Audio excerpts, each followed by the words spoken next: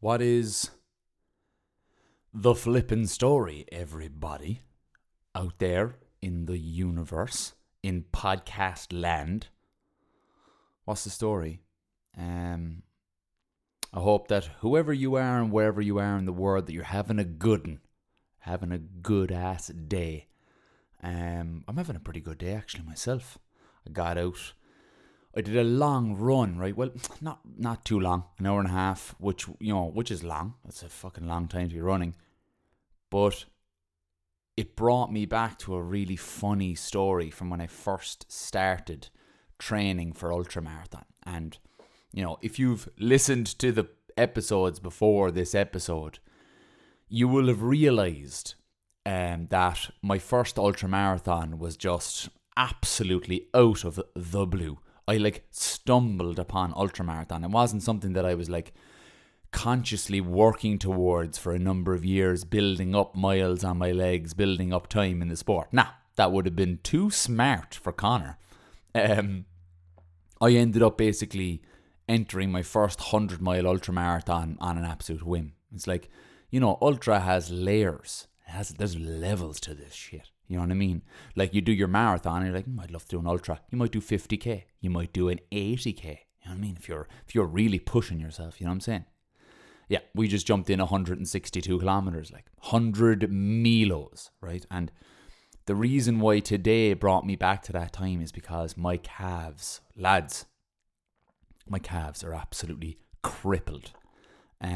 Because on Friday, it is now Sunday, the 14th of March, and on Friday, I did a long run, and I got some got a bit of vertical, climbed up a bit of hillside, you get me, got a bit of hills done, got 580 meters of climb, delighted with that, very happy with that, right? And then I gunned it on the downhill part. Absolutely gunned it. I did a 5k in just over 19 minutes on the way back down, just because I was just absolutely I suppose I was just buzzing off life. I was given a free rein by my coach. Just run whatever way you want. Run whatever way you want, and that's that. And I did, and I pushed really hard. I was meant to take it a bit handier, I think, to be honest. And that's why my calves and ankles and feet were dislocated today. And from the first couple of steps in the run today, I was like, "Ooh, we in trouble." I was absolutely in trouble. I just knew that my legs were going to be stiff as flip. And they didn't really improve from there. I was like, nah, they'll warm up in a minute. Nope. No, they didn't. They didn't warm up. They stayed sore for the whole run. And it was a hard one. It was a hard run. It was, to be honest, only an hour and a half, but it was tough. And the reason why that brought me back to my first ultramarathon was okay, right? So even in 2018, right, in the, when we did our first ultramarathon, right, we, even in the last 3 years, ultra has gotten fucking huge. It's ginormous, it's I don't know why or how it has, but it's just become gigantic. And it's not it still is kind of, on the outskirts of sport. It's not, it's not a 10 miler or a half marathon or marathons, and people do them all the time. But it's growing, and it has grown a lot in the last 3 years. So I didn't really have a big cachet of information to go on how do you train for a 100-mile race with 7 weeks preparation, you know what I mean? It's how would you do that? And we didn't have a fucking breeze, neither of us, me or my buddy Mark. And what we kind of, agreed upon was okay, what are we going to have to do in the race? We're going to have to run a lot and run for a very long time. Okay, seems fair. Why don't we just run all the time for very long periods of time and do very long distances? And that's what we kind of did. And we broke ourselves up. So I think in our first week we did fucking close to 100 kilometers in our first week of training. And I remember on Monday morning, right after a long weekend of running, I saw Mark, and Mark was working the same place as me. And I could barely walk, and Mark was Mark could barely get out of his car. Like, he wasn't able to be walking around the office. He was desk bound, like, for the whole time, because he crippled his feet and his calves, and I just felt like 1/20th of that today, and it just brought me right back to that time when I had no fucking idea how to train for an ultramarathon, and I was actually crippled. I was walking around the gaff, and like, you know, you have to walk around and talk to customers. Like, you know, I was selling cars, and like, I'd be limping around the place. And you injured? Oh, here, don't even get me started. Like, I've just absolutely destroyed my body in running too much. And we did that basically all the way up until the last like week of the preparations. We did the run, and it just kind of brought me back to that time, because it was just, you know, I'm here now 3 years down the line, and I'm still kind of pushing a bit too hard sometimes, you know, because I wasn't meant to push as hard as I did on Friday. But, you know, you live and learn, and some days just getting out on the trails and running, regardless of the training session, is just it's just a blessing. You know, regardless, you just get out, do your business, smell them trees, hear the birds chirping, get that wind on your face, you know, you feel mighty damn good.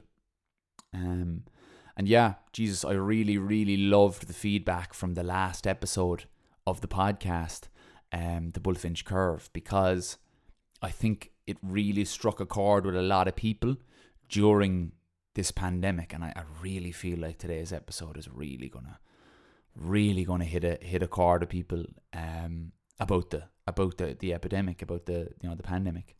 And what I touched on the bull curve was that we didn't have to be productive all the time. And I remember on Friday talking on my Instagram and saying to people, like, you know, that this is me being me.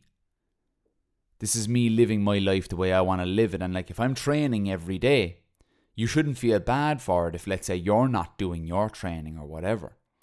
Because this is me doing what I want to do and living the way I want to live. And so, like, if you wanted to be the best at something, you just have to apply yourself to that and, like, become kind of sometimes borderline obsessed with it. But, like, at the same time, if you just want to, like I said, if you wanted to be the best creator in the world, you have to have your fucking camera glued to your hands, out taking pictures of this, that and everything, finding the beauty in everything, testing yourself, looking at where your weaknesses are in your, like, videography skills, your editing skills, and you know, doubling down on those weaknesses and making them strength. And that's what I do in ultra. And what I'm doing at the moment is I'm not as good running uphill as I am at running downhill. Running downhill is tough on the legs as well, but I'm a far better downhill runner. I'm quite good at it, but I'm not as good at the uphill part. So that's why I am getting a lot more elevation into my training sessions. And so yeah, I said that, and I also said, you know, you need to feckin' grab your feckin' drum set, or, you know, attach your fingers physically to a keyboard and play until you just can't do it anymore if you want to be the best at that. But ask yourself, do you really actually want that? Or do you want to just have the guitar as something that you can chill out with, or something like that, and you just pick up your guitar and you just play it and strum a couple of chords? You know what I mean? And that's a beautiful thing to have as well. I have many, many aspects of my life that are like that, you know? I like swimming. I like sea swimming. I have my sea swimming wetsuit and things like that. And I love getting in for a swim every now and then. But it's not my sport. Right? I'm not driven by it. And I like having it in my arsenal of things in my life. Like another gold coin to put into the pot of gold. You know what I mean? So, like, if you think about your life as a pot of gold, and this is something I took from my friend Paddy Douglas, if you have your life as a pot of gold, how many gold coins are in it? If each gold coin represents, like, something that is, you know, that brings something to your life. So, like, I have running, mountaineering, being a Gaeilgeoir, like a linguist, reading, swimming, all of these gold coins in the pot. And by the time I fucking kick over that bucket, I hope it's overflowing. You know what I mean? I hope it's overflowing with all kinds of different things. I hope I'm into all types of different stuff throughout my life, and I'll never close a door on anything. Like, you know what I mean? So it's exciting when you think about things in that way and life in that way. You know what I mean? As how many gold coins do I have in the bucket? Look, I'm interested in CrossFit, but like,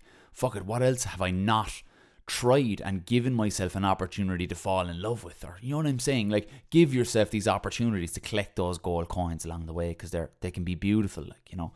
And another thing that people said to me about the Bullfinch curve was that, like, I recorded it outside and they loved it. And they loved hearing the bird song in the background while I was actually recording, and they just really, really enjoyed it. And I think that was just absolutely superb. And I'll definitely be doing more recordings outside, because that's another thing that brings something to my life. It doesn't matter what I'm doing in the outdoors. It's just being outside. And if I don't get outside, I get itchy. Like, I bought a new set of boots and I didn't want to take them outside. This is actually fucking hilarious. I didn't want to take them outside, and it's recommended to wear them for about 4 hours while you're in the house, to kind of, you know, like, I suppose find out whether they fit you properly or not. And I'm telling you, I couldn't string a full hour together without wanting to get outside. I'm telling you, like, it's built into my life. It's built into my day-to-day. Those are my values. I value my time outdoors, and I make that happen then. You know what I mean? So I will definitely record another podcast in the outdoors. This podcast, again, very much stimulated by what's going on in my life at the moment, and as well an area where I have seen an awful lot of people struggling with it, and that is overthinking, right? Because think about the situation that we find ourselves in at the moment, right? With COVID, we have a lot less structure and routine in our lives, as I've said in previous podcasts.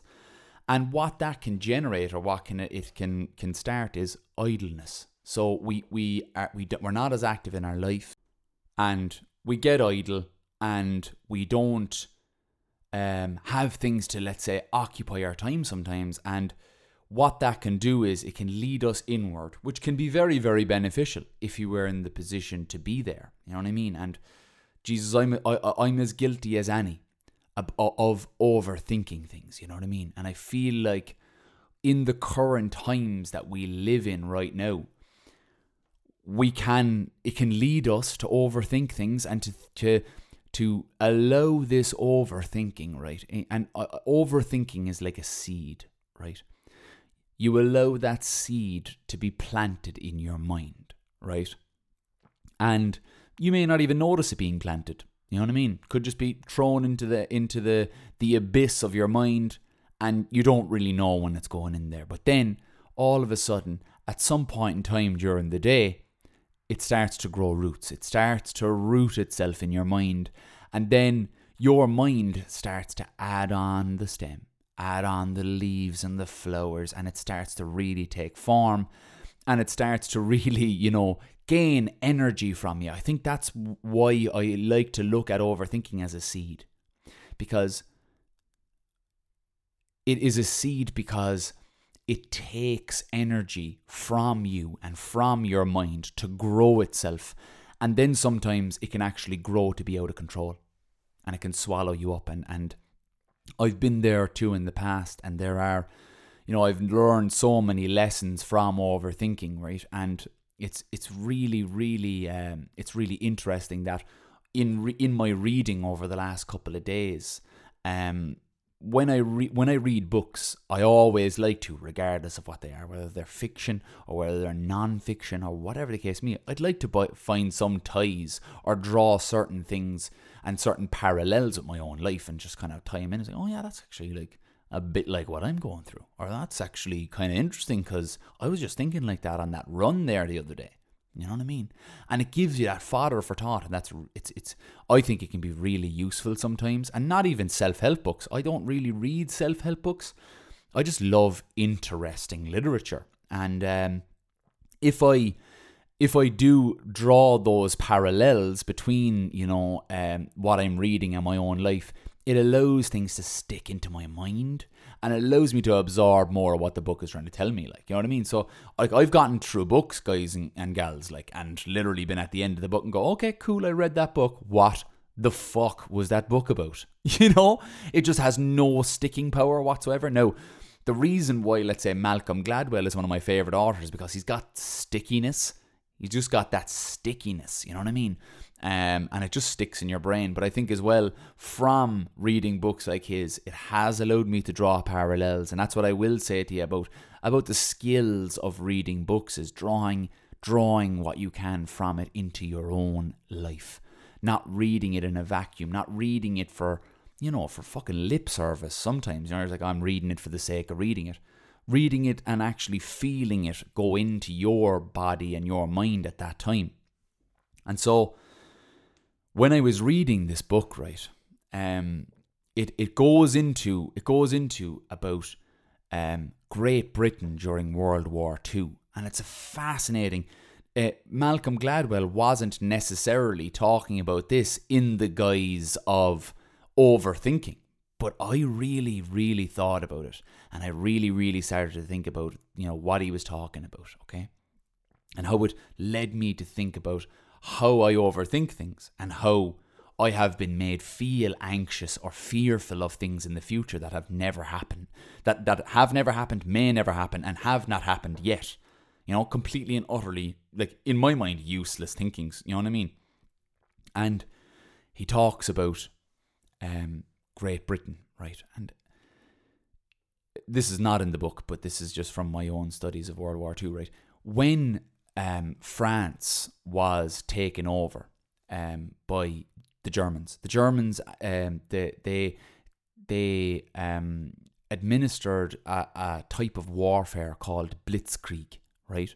And how they actually managed to take France was, it was estimated by Hitler himself and by his generals that it would take 3 to 3.5 weeks to get through to,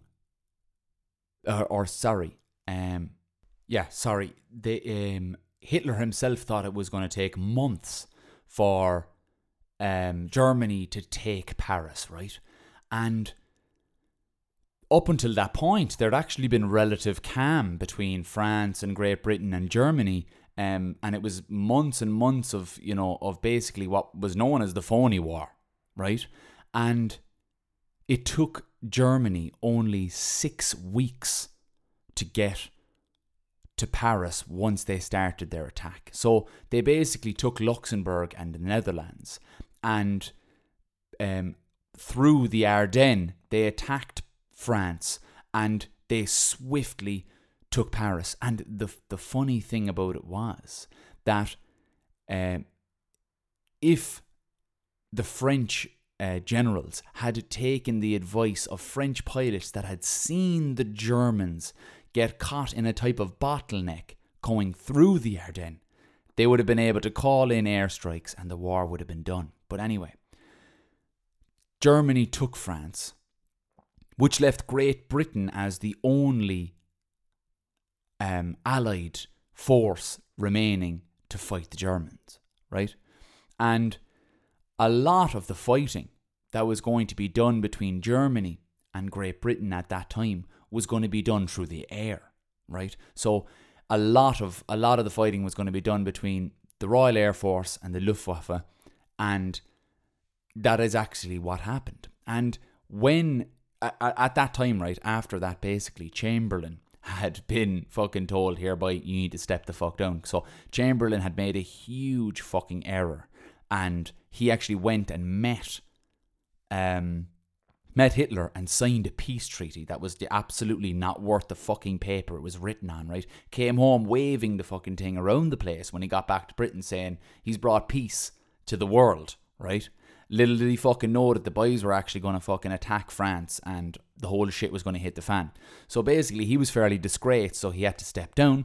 Winston Churchill took hold, and what Churchill and his generals were very, very afraid of was the effect of air raids and bombings on the people of London and, I suppose, Great Britain, but especially London, because it was such a densely populated area as it is now. And they had all these predictions of how things were going to go down, right? They had built psychiatric units all over London to basically deal with the influx of people that were dealing with shell shock, and they were dealing with PTSD and nervous shock and all these things. They thought they were going to be overrun. They thought there was going to be 600 to 700,000 people killed by air raids by the Germans, right? They really thought that this was going to be an incredibly worrying time for Great Britain. And at a certain point, you couldn't really blame them, right? But what actually happened was actually quite the contrary. Yes, thousands of people lost their lives and lost their homes, right? But what the effect of the bombings had on the British people was actually quite strange. In some ways, it was, it was just absurd, right? When German Luftwaffe pilots were flying toward London and they were on an air raid, right? There would be obviously air raid alarms and sirens that would go off to alert the people to basically take shelter or run, do whatever they flipping could to save their lives and save their homes or whatever the case may be. Couldn't really do much about their homes, really. Bombs were dropping on them. You couldn't exactly, put out a big fucking umbrella or something over it, like, you know what I mean? Bounce the bombs off the umbrella, like, if they were going to hit your house, they were hitting your house, like, But what people of the time actually started to notice as time went on was these sirens were going off, right? And people weren't really running in fear like fucking headless chickens around the place. They were just basically going on about their day. They were just going on about their day, and these sirens were going off saying, "Here, boys, gals, the Germans are on the way. They got a big flipping plane load of bombs and they're going to drop the shit out of them all over us." That was what the siren was telling the boys and gals around the place at the time, right? But they weren't worried about it. And psychological studies, actually at the time, right, following the war, right, had said that there were going to be three types of people that were going to be affected by something like air raids and bombs, right? And the first people are going to be the dead, the victims. They're going to be the worst affected, obviously, out of everybody, because they're going to lose their lives, right? So they're going to be the direct hits of bombs, and they're going to lose their lives, and they're going to, they're going to be the casualties of the war. The next people, right, in that are going to be what's known as near misses. So, like, near misses sounds like, oh yeah, they'll be grand. Near misses could be people that lost a leg, people that lost their fucking hand, or people who got really badly injured, concussions, burst eardrums, shattered homes and everything. Those are the people, those are, people that fall into the near miss category, right? So they're going to be really awfully and terribly shaken and affected by these bombs. And then there would be a third category of people, right? And the third category of people were remote misses, right? So remote misses are going to hear the bombs, they're going to hear the planes, they're going to hear the bombs even dropping, right? Their house might even get a bit shook by the bombs, right? But they're not going to be seriously hurt, seriously injured. People they know are not going to be hurt or seriously injured. They're going to be pretty okay, right? And they're not going to be suffering from the psychological effects that the near misses are going to be suffering from. And not only that, right? Not only that the remote misses are not going to be, suffering from the PTSD, the shell shock, and the terror of air raids. Their confidence is actually going to grow. So imagine you're living in a city like London, right? And air raids and bombs being dropped were incredibly frequent, right? When you think about it, this is a fucking war, like, you know what I mean? This is vicious stuff here. This is dropping bombs on civilians, right? And let's say you survive 5 or 6 times the alarm goes off, right? The first time, you're fucking running for cover, you're screaming, shouting, headless chicken city, right? Second time, you're fucking, where is everybody? Come on, we got to get into the house. Third time, you're like, okay, we'll see what happens here now. And you're kind of maybe looking up at the ceiling, sitting at the edge of the sofa, looking up at the ceiling, looking around the room at everybody that's in there, and nothing happens. The fourth time, you're like, okay, what's going to happen here? Fifth time, you're like, well, look, we've been here before, like, you know what I mean? And you start to kind of grow in this confidence. It's kind of like the phrase, what doesn't kill us makes us stronger, and that was definitely true in this instance. Like what wasn't affecting people was actually was allowing people's confidence within themselves to survive, to grow. There was anecdotal evidence of people saying that they didn't want to be moved out to the countryside because they wouldn't fucking miss it for the world. They said there's nothing going to be happening like this in the world again, and I'm not leaving London while these things are happening. Even people that had their places of work had been fucking blown up, and even people's houses might have been fucking blown up, or you could have had a bomb drop out their back garden and no serious harm to come to them, and then nothing happened from there again, and they're growing in confidence from this, right? So let's think back to Churchill and the boys. Why did they think that they were going to have to set up all of these psychiatric units all over the city, and that they were going to have to, they're going to be dealing with 600,000 or 700,000 people dead? I think there was about 50 or 60,000 people killed. Why did they think, why did they, like, what you would assume now, looking back at it, were they catastrophizing the situation? Like, all of those psychiatric units were actually turned into war units. They were turned into units where, soldiers were being held and trained, and, where armaments were kept. They were turned into military use because no one was fucking using them. Because anybody who probably needed to use them was fucking dead or in hospital getting a fucking leg amputated or something. You know what I mean? So the people that they thought were going to be worst affected by this were actually probably the best off. And not even that, they were actually better off in the end. And I think that's a big, I suppose, message about how we as human beings sometimes think about things. And when we overthink things, we generally don't think that things are going to be way better than they actually are. Maybe we do. Maybe we do. Maybe you do. I do. I'm an optimist, I'm an optimist. I'll always think about things as, being probably one of the best possible outcomes. But a lot of the time we can think about things and think about, how we're going to feel in some future situation, right? And what that is called, when we think about how we're going to feel about a future situation, is called effective forecasting. Right?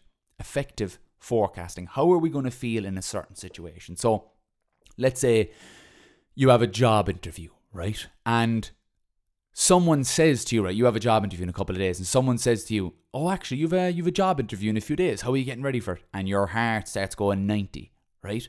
And you start thinking about it, and then you go, oh, Jesus Christ, yeah, I don't know. Look, like, there's meant to be hundreds of people going for this, like, and it's only 2 positions, and all, and then you start thinking about all these different things. I wonder if there's going to be 3 or 4 or 5 people interviewing me. There's going to be 2 people interviewing me. What are they going to want from me to, what will I wear? What if they ask me these questions? All these different things. We start thinking about how we're actually going to feel in that situation. And that can lead to anxiety and fear about that situation. And very, very, very interesting here, right? There was actually a psychologist called Stanley J. Rachman, right? And he was basically testing out this theory of effective forecasting, right? And what he was doing was he was getting people with fears, right? Self-professed fears about certain things, right? People who are afraid of snakes, or who were claustrophobic, didn't like being in tight spaces.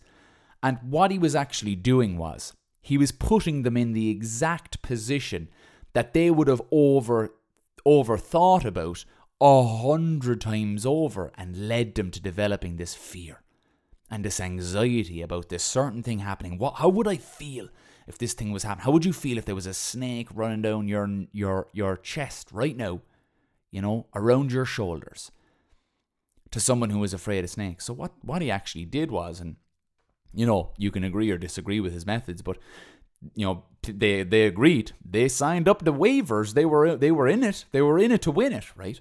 So what he did was, he got people who were like afraid of snakes, and he put them in a room with snakes, and he'd do it kind of like, ever so slowly. So someone who's afraid of snakes, they'd put him in a room where a snake was inside a box, and maybe you couldn't see the snake, and it was at the other side of the room. Then maybe he'd lift up a cowl and you could see the glass tank that the snake was in. Then he would move the snake halfway across the room. And then he would move it to right next to the person, and so on and so forth. And then he would also find people who were claustrophobic. And he'd be like locking them in like metal boxes and stuff, like, you know what I mean? Putting them in tight spaces, the exact place where they have probably thought about being 100 times over and built up this anxiety and fear in their heads about something, right? They built it up in their head, built it up in their mind, because I think we as human beings don't generally think the best, think the most optimistic point. We think about things that could go wrong. So when he was putting people inside in these metal fucking chests and stuff like that, people were actually saying it was actually not as bad. It wasn't exactly delightful, but it wasn't as bad as I had thought it was going to be. The same with the people with the snakes and other fears that he was doing. He was running these tests with people, and they was realizing that the human brain has a way of morphing these thoughts. And as I said, they're like taking this seed, this helpless seed that cannot grow on its own, right? A seed cannot grow on its own. It needs to be watered. It needs to be given, nutritious soil. It needs to be given sunlight. It needs these things. It needs fuel. It needs fuel to power what's inside in it to grow, right? So if we look upon our thoughts or maybe negative thoughts about the future and overthinking things, if we think of them as a seed and we say, well, I'm not going to water that seed. I'm not going to water that seed. I'm not going to let that seed see light of day. That's what we should be doing. Not feeding it and feeding up this thought over and over and over and over in our head. If anything, if what was happening during World War II to these people that were being bombed and to the people in Rahman's study it was showing basically, homies, that we just big things up in our head and make things so much bigger and maybe more complicated and anxious than we actually need to. And this has been happening to me for the last week or so, right? And one day in particular was, I had done hill sprints last week. And then this week, I was doing hill sprints, but instead of doing 6, like I have done since the dawn of my training sessions with my coach, with Donica, right? I have done 6 hill repeats, never done any more. And at the end of the 6th hill repeat, I am absolutely discombobulated. Like, I am absolutely in pehuses. I'm in pieces. I'm in little bits. You know what I mean? Little tiny bits. You could literally sweep me into a dustpan, right?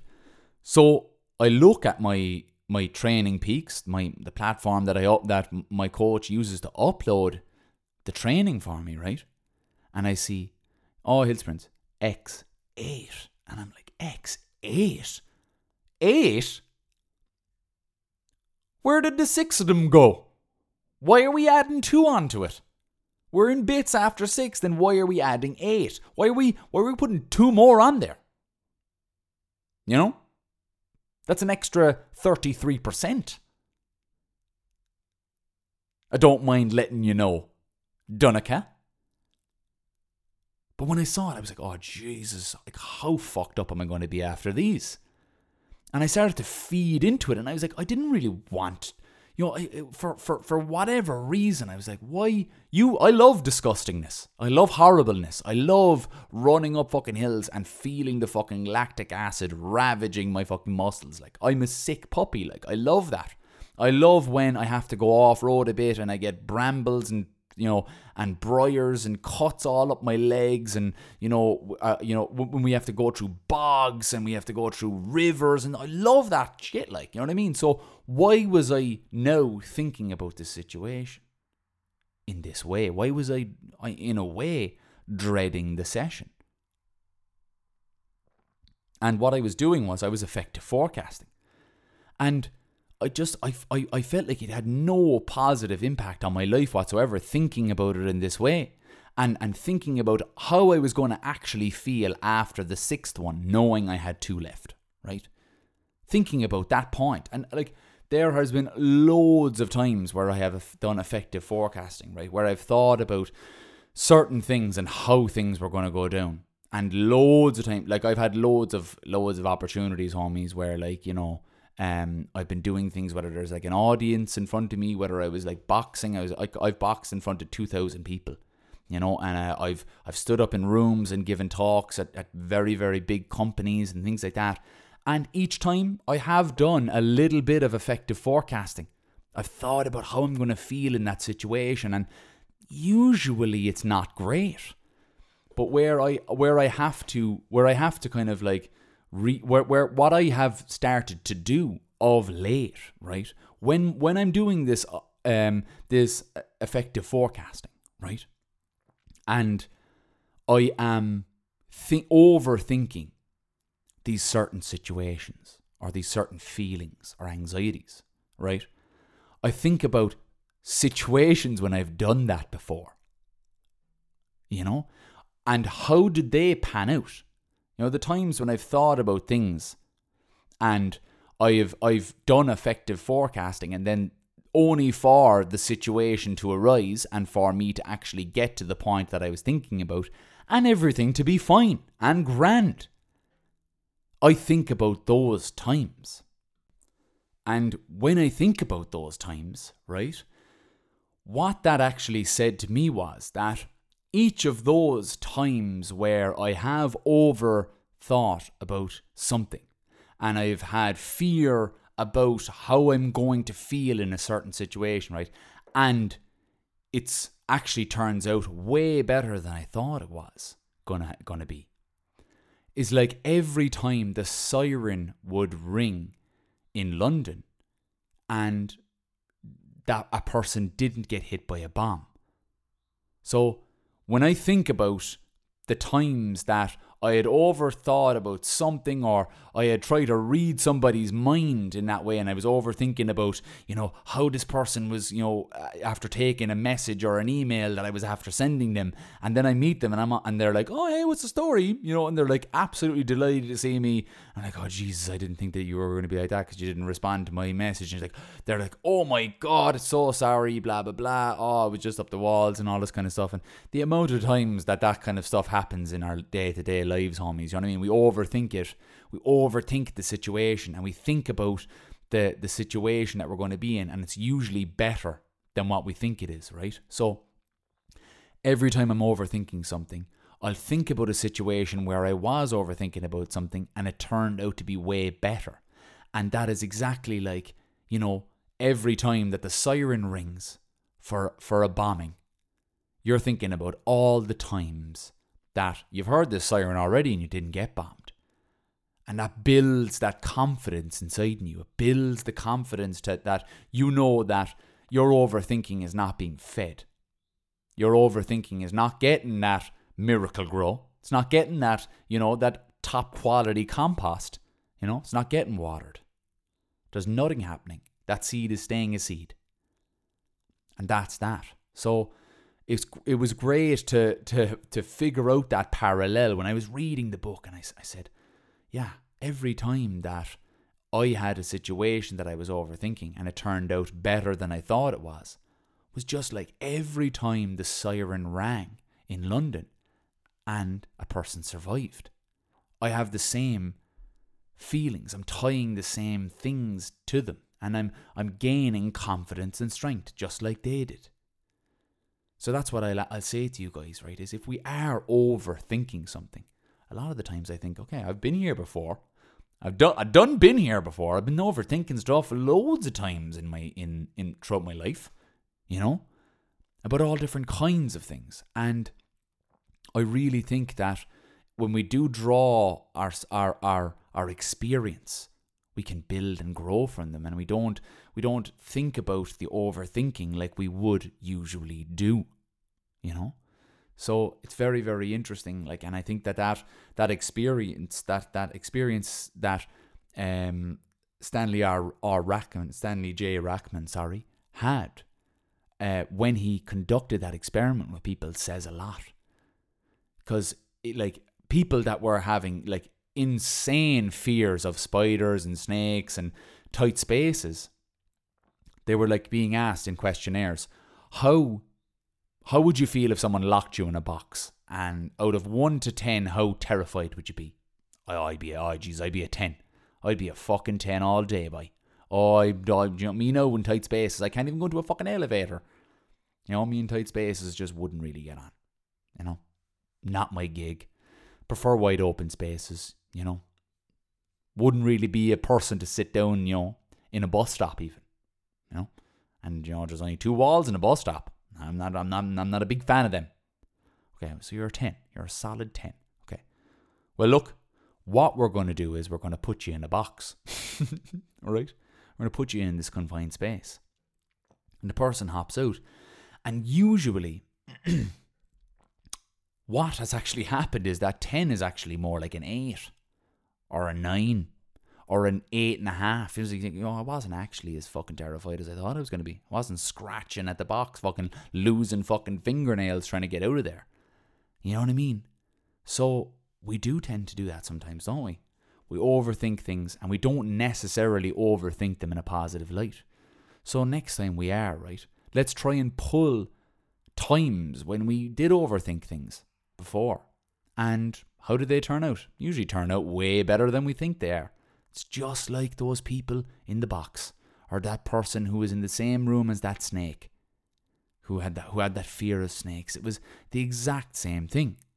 When we're actually confronted with what we're overthinking about, it's usually not at all as bad as we think it is. It's not a 10. It isn't a 10. It's not a top, top of the fucking spectrum, top of the bus, top of the pops reaction. It's a bit lower than that. It's not all out fucking, internal fucking warfare. And that's what I think that we have to realize, is that our brains can sometimes not be our friends, because we are almost designed to think about the bad things that could happen. It's part of our survival mechanism. It's ingrained into our genetics to think about possible things that could go wrong, to think about what we might feel in a certain situation. Because when we were out hunting, right, we're looking for some prey, we were also prey. So we had to think about what would we do if a fucking predator hopped out and tried to munch us down. You know what I mean? I could be served up for din-dins on a dinner plate here. You know? So it's natural for us to think like that. But we can also use our experience to know that when we are overthinking, identify it first. Identify that the seed has been planted first, right? Okay, so yeah, look, I'm overthinking this now. Okay. And I remember actually I was overthinking about that other thing that's very similar to this, and fuck it wasn't as bad at all. Like, you know what I mean? Like, let's say I'm overthinking a talk that I'm giving to a company. And I think, oh, Jesus Christ, what about this and that? And then I think, okay, well, remember last time we were giving the talk at Microsoft? What actually happened? Jesus, you got on very well. Everybody thought it was great. You were getting messages and emails about it, and how good it was. So, okay, what can we learn from that now and apply it to this situation? Well, I'm overthinking it. It's probably going to end up being a lot better than I think it's going to be.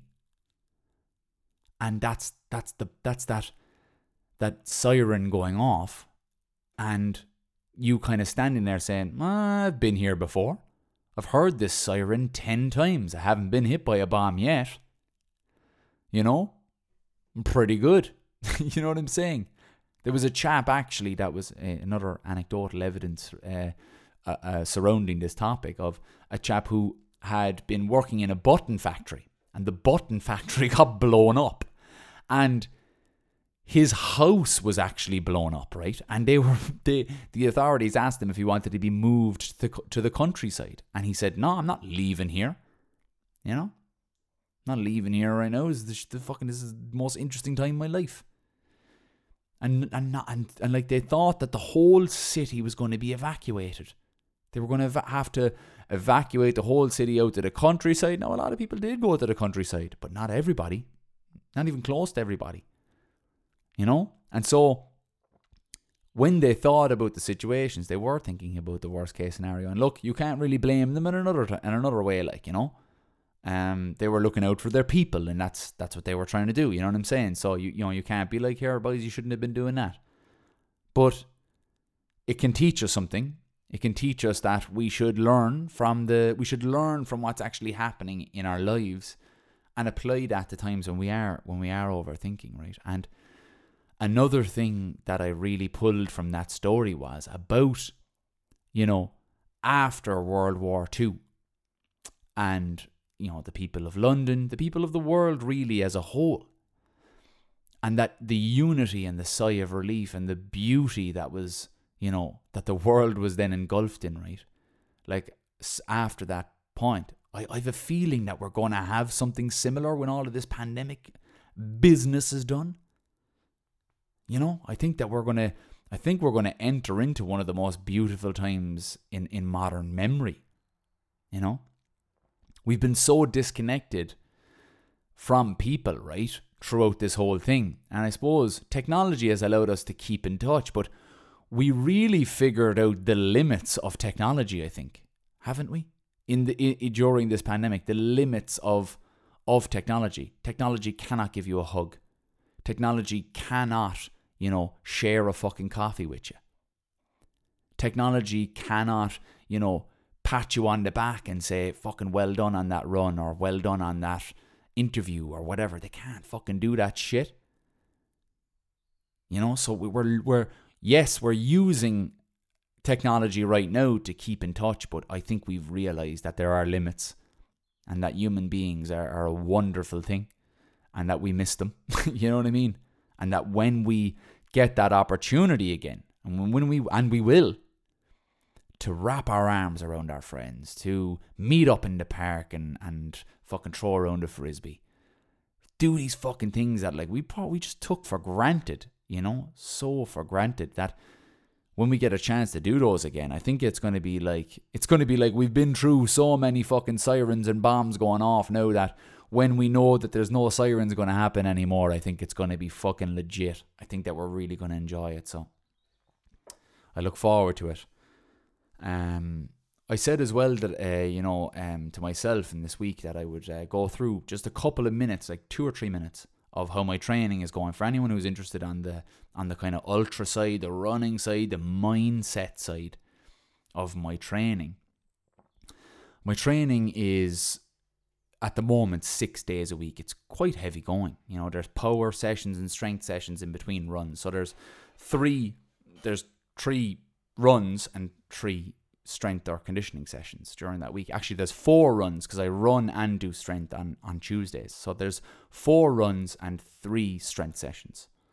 And what I have noticed now is that, from looking at it in that way and doing, 7 different sessions in a week over 6 days, and coming at it from a professional point of view, is I not only, I'm training like a professional and feeling like I am training like a professional. I am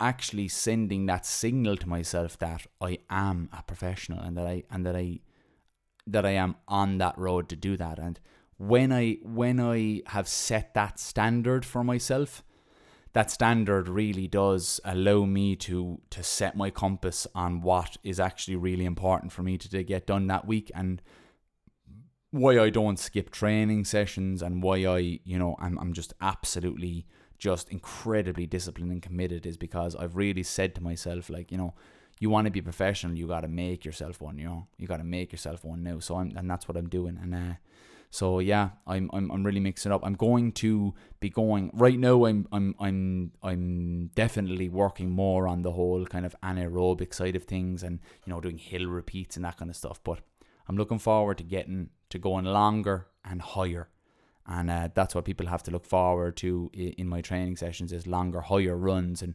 more discussion around that. So I'm going to leave it there, guys. I just want to say to you that you are all just incredibly wonderful for going through what you're going through right now and trying to figure things out and better yourselves as well during these times. It's absolutely astounding. And whether you want to be the best musician in the country and have the drums, surgically attached to your hands, or you just feel like learning how to strum a couple of chords on the guitar, either way, fucking do you. Do you. Don't fucking worry about anybody else. Just fucking do you. Be who you are, and do what you want to do, because you've been given this chance to do it. Fucking go do it. You know what I mean? And whether it's fucking you want to go to the very, very tip top of what you want to do, or you just want to make it a part of your life, go about it and do it. And don't let anybody tell you that you cannot do it. And yeah, you're good enough. You're good enough. All right, I'm going to leave it on that. And as always, I'm going to leave you with peace and with love.